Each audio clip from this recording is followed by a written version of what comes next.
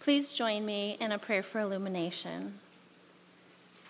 Guide us, O God, by your word and spirit, that in your light we may see light. In your truth find wisdom, and in your will discover your peace through Jesus Christ our Lord. Amen. Today's scripture is from Jeremiah 16, 1 through 15. Then the word of the Lord came to me. You must not marry and have sons or daughters in this place. For this is what the Lord says about the sons and daughters born in this land, and about the women who are their mothers, and the men who are their fathers. They will die of deadly diseases. They will not be mourned or buried, but will be like dung lying on the ground. They will perish by sword and famine, and their dead bodies will become food for the birds and wild animals. For this is what the Lord says: do not enter a house where there is a funeral meal. Do not go to mourn or show sympathy, because I have withdrawn my blessing, my love, and my pity from this people, declares the Lord. Both high and low will die in this land. They will not be buried or mourned. And no one will cut themselves or shave their head for the dead. No one will offer food to comfort those who mourn for the dead, not even for a father or a mother. Nor will anyone give them drink to console them. And do not enter a house where there is feasting and sit down to eat and drink. For this is what the Lord Almighty, the God of Israel, says: before your eyes and in your days I will bring an end to the sounds of joy and gladness, and to the voices of bride and bridegroom in this place. When you tell these people all this and they ask you, why has the Lord decreed such great disaster against us? What wrong have we done? What sin have we committed against the Lord our God? Then say to them, it is because your ancestors forsook me, declares the Lord, and followed other gods, and served and worshipped them. They forsook me and did not keep my law. But you have behaved more wickedly than your ancestors. See how all of you are following the stubbornness of your evil hearts instead of obeying me? So I will throw you out of this land into a land neither you nor your ancestors have known, and there you will serve other gods day and night, for I will show you no favor. However, the days are coming, declares the Lord, when it will no longer be said, as surely as the Lord lives, who brought the Israelites up out of Egypt, but it will be said, as surely as the Lord lives, who brought the Israelites up out of the land of the north and out of all the countries where he had banished them. For I will restore them to the land I gave their ancestors. The word of the Lord.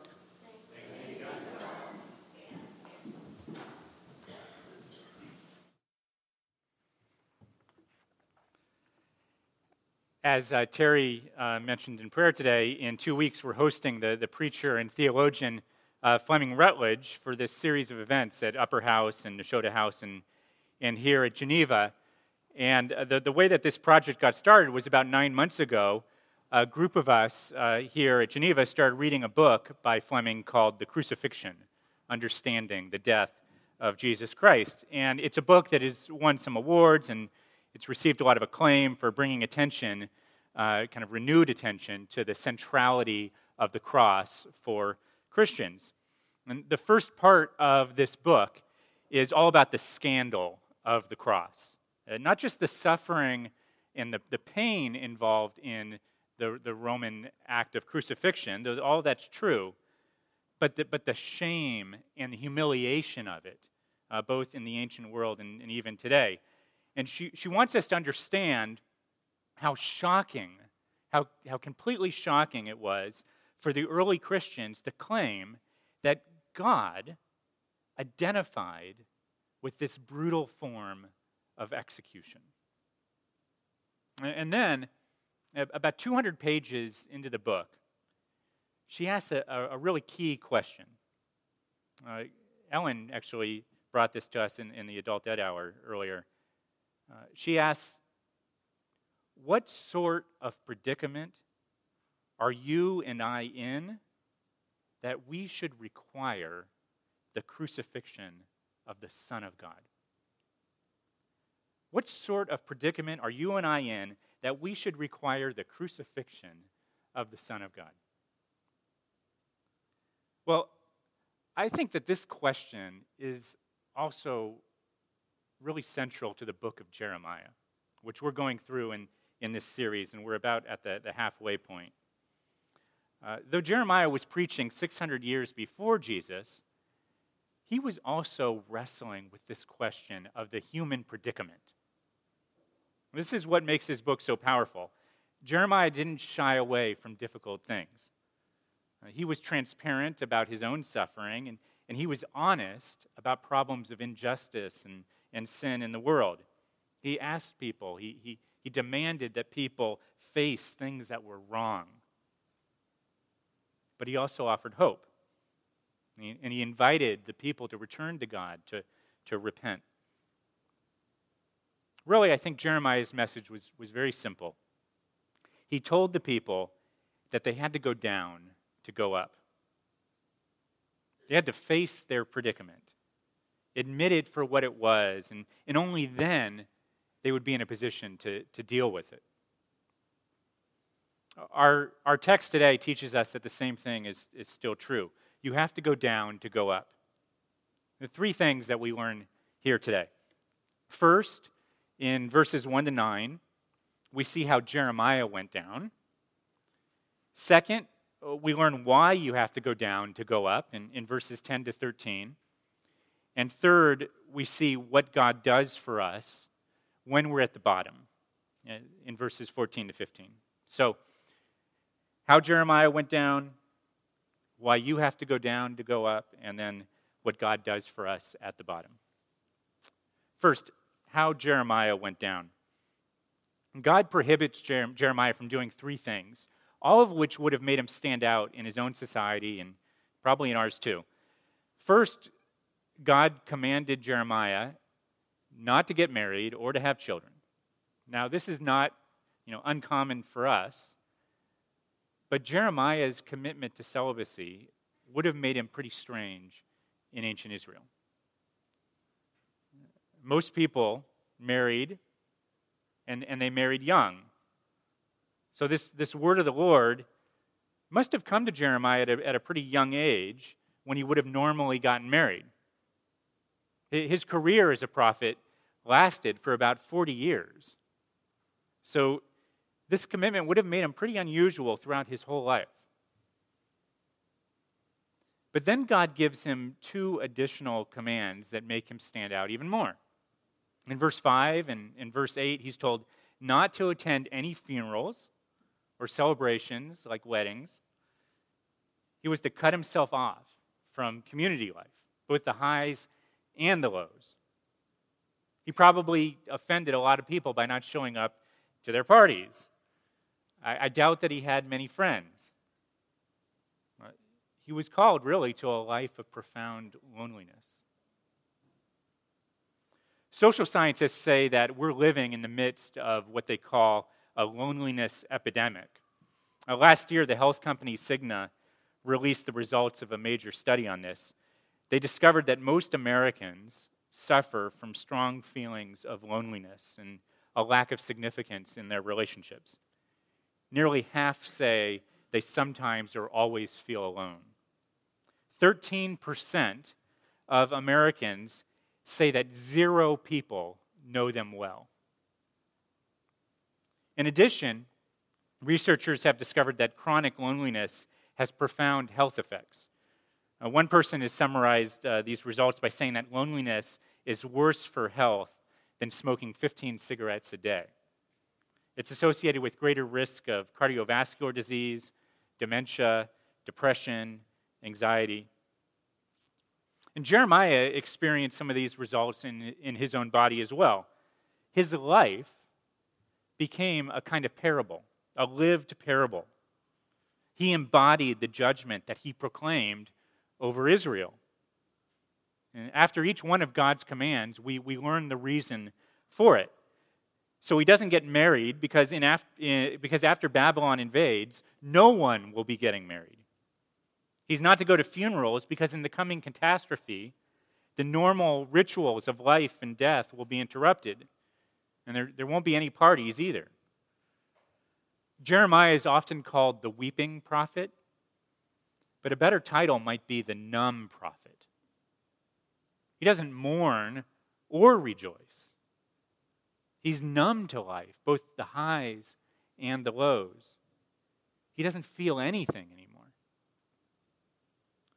This might be the worst kind of judgment of all. If you feel pain, you're alive.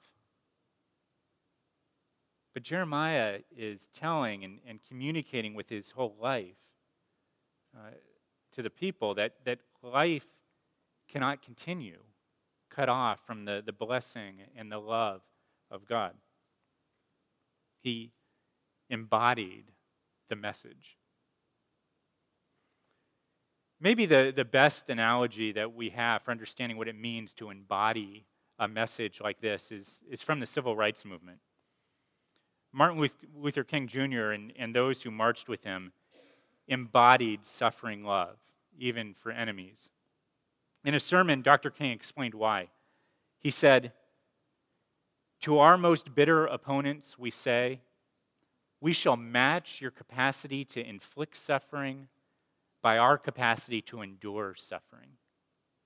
We shall meet your physical force with soul force.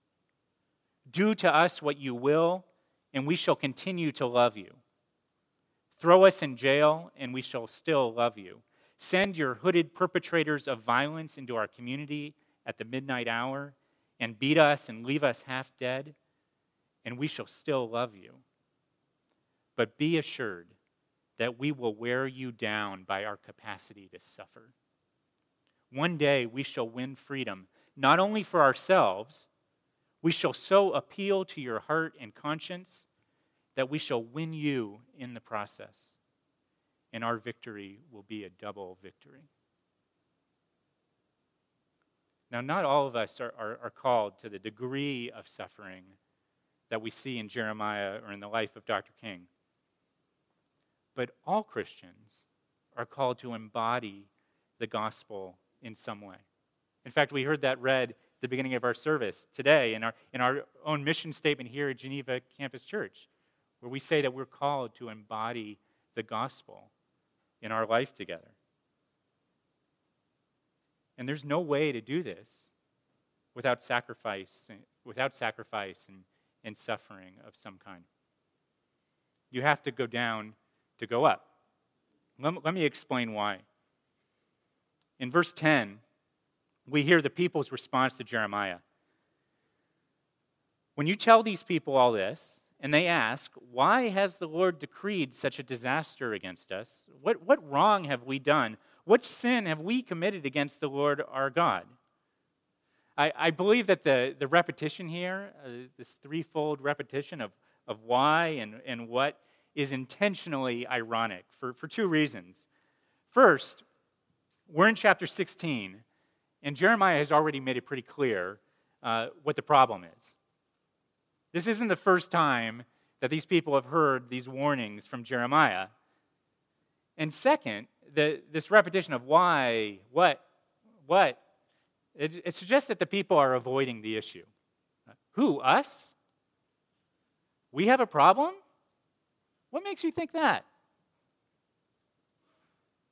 Linda and I are celebrating our 20th anniversary in March. And for the first 10 years or so of our marriage, whenever we would have an argument, and she would say, "Jim, I'm sorry that we're having this argument," I would respond, "We're not having an argument. We're just having a discussion." I say this only happened for the first 10 years of our marriage because now when I say it, she just starts laughing at me. It's really hard to have an argument when you're laughing. But really, I was just in denial that we were having an argument. I think the Israelites are in a similar place. They're in denial that they've done anything wrong. So once again, God tells them in verses 11 and 12, First, he says in verse 11, it's because your ancestors forsook, there's a good Bible word, abandoned me. They forsook me and followed other gods and served and worshiped them. They forsook me and did not keep my law. The law called the people to live lives of justice with one another and with others. We've seen several times in the book how these themes of idolatry and injustice are intertwined. If you really care about injustice, you've got to attend to issues of idolatry. When you see injustice, something is being exalted over loving God and loving others, greed or personal security or ambition. So the Lord says that their ancestors have done this. But this is not just a problem of the past, it's also in the present. Verse 12, but you have behaved more wickedly than your ancestors. See how all of you are following the stubbornness of your evil hearts instead of obeying me. This is why we have to go down to go up. We're so good at avoiding and denying our brokenness and our sin. But when you see the roots of your behavior in your heart, then you begin to grasp the problem for what it is. Jesus himself said this, out of the heart come evil thoughts, murder, adultery, sexual immorality, theft, false testimony, slander. The invitation of Christianity is to confess not just that we've done wrong deeds, but that those deeds have roots in the heart, in hearts that are resistant to the ways of our Creator. Like some of you, I imagine, I was dreaming this week about the warm months of summer. I was thinking about the sunflowers that we grow in our backyard. It's amazing how they turn to face the sun throughout the day, automatically and naturally, turning to face the sun. That really should be our response to God, seeking His face, following Him. The most important question is what direction are you facing? This is why we have a confession of sin in our worship service here every week. It's not just to beat ourselves up over wrong things that we've done, but to turn our hearts toward God like the sunflower turns towards the sun. The good news is that when we reach the bottom, when we admit our need, when we stop covering up or avoiding or pretending, God meets us with His grace. Now, verses 14 and 15 show us what God does for those who've come to the end of their own resources. However, the days are coming, declares the Lord, when it will no longer be said, as surely as the Lord lives, who brought the Israelites up out of Egypt, but it will be said, as surely as the Lord lives, who brought the Israelites up out of the land of the north and out of all the countries where He had banished them. For I will restore them to the land I gave their ancestors. In these words, the Lord makes Himself the foundation for redemption. In love, He chose to redeem His people from slavery in Egypt. And He can do it again. In love, He chooses to redeem them from exile. We've been seeing two things in Jeremiah. First, Jeremiah was a radical truth teller, telling the truth about problems in the world and in people. But second, Jeremiah was also a proclaimer of radical love. God will not give up on His people. This is still who God is today.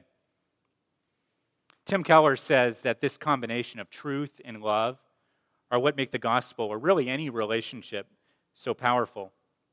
He writes, love without truth is sentimentality. It supports and affirms us, but keeps us in denial about our flaws. Truth without love is harshness. It gives us information, but in such a way that we cannot really hear it. God's saving love in Christ, however, is marked by both radical truthfulness about who we are and yet also radical, unconditional commitment to us. The merciful commitment strengthens us to see the truth about ourselves and to repent. The conviction and the repentance moves us to cling to and rest in God's mercy and grace. In Christ, we find a new and a greater exodus, not just from Egypt or from exile, but from sin and from death itself. We've seen in this series that Jesus models his ministry and his own prophetic identity after Jeremiah in many ways. Jesus also proclaimed judgment, but he was also very different from Jeremiah. He attended weddings and funerals. He partied with tax collectors and sinners. He wept over his friend Lazarus. He transformed singleness from a sign of judgment into a calling to serve God and others. On the cross, he embodied truth and love together. The cross reveals the judgment that our sin deserves and the love that is willing to take that judgment upon itself. Jeremiah experienced a painful separation from others, loss of a relationship, rejection. Anyone who's grieved the loss of a relationship understands how painful that can be. But I don't think that we can fully grasp the pain of Jesus on the cross when he cried out, my God, why have you forsaken me?" This is a mystery. How can the author of life die? How can the eternal communion of the Trinity be fractured? But the cross tells us that Jesus willingly took that pain upon himself. He was excluded so that we might be welcomed. He embodied God's suffering love for you and for me. In a few minutes, we're going to sing a song, How Deep the Father's Love for Us. In it, there's this line, how great the pain of searing loss, the Father turns his face away. I think what this is telling us is that the pain belongs to both Jesus and the Father, as they did what only they could do to save us.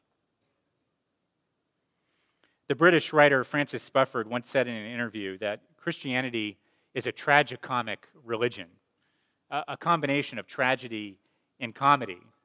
He says it's hopelessly mixed in genre. The only genre I know that ends with a death sentence and then a wedding. Theologian Michael Horton says something similar. He writes, after the funeral, there is dancing. In repentance, we say no to the idols, powers, rulers, and lies of this present evil age. And in faith, we say yes to Christ, in whom all the promises of God find their yes. The way up is down. When you can speak the truth about your own heart and also see the depth of the love of God for you, you have a joy and a hope that will sustain you through any circumstances, any rejection, any failure. Because you know that the promises of God are not dependent on you, but on Christ. And he's died for you. He is risen for you. And he will come again to make all things right. Do you believe this? Let's believe it together. Let's pray. Our Father, apart from your grace, we are really incapable of grieving for things that are wrong in our lives or in our world. So we ask you to help us to lament with honesty. At the same time, we need your grace to remind us that we lament in hope. Help us to believe that the celebration and the rejoicing will be greater than we can imagine because we have taken the time to say hard things, to pray hard prayers, to love even when there is a cost to that love. Thank you, Jesus, that you reveal to us a suffering, sacrificial love that is for all who believe. Help us to see your love today and to know the Father's love through you. Triune God, Father, Son, and Holy Spirit. May we love as you love, serve as you serve, and give as you give. In Christ's name we pray. Amen.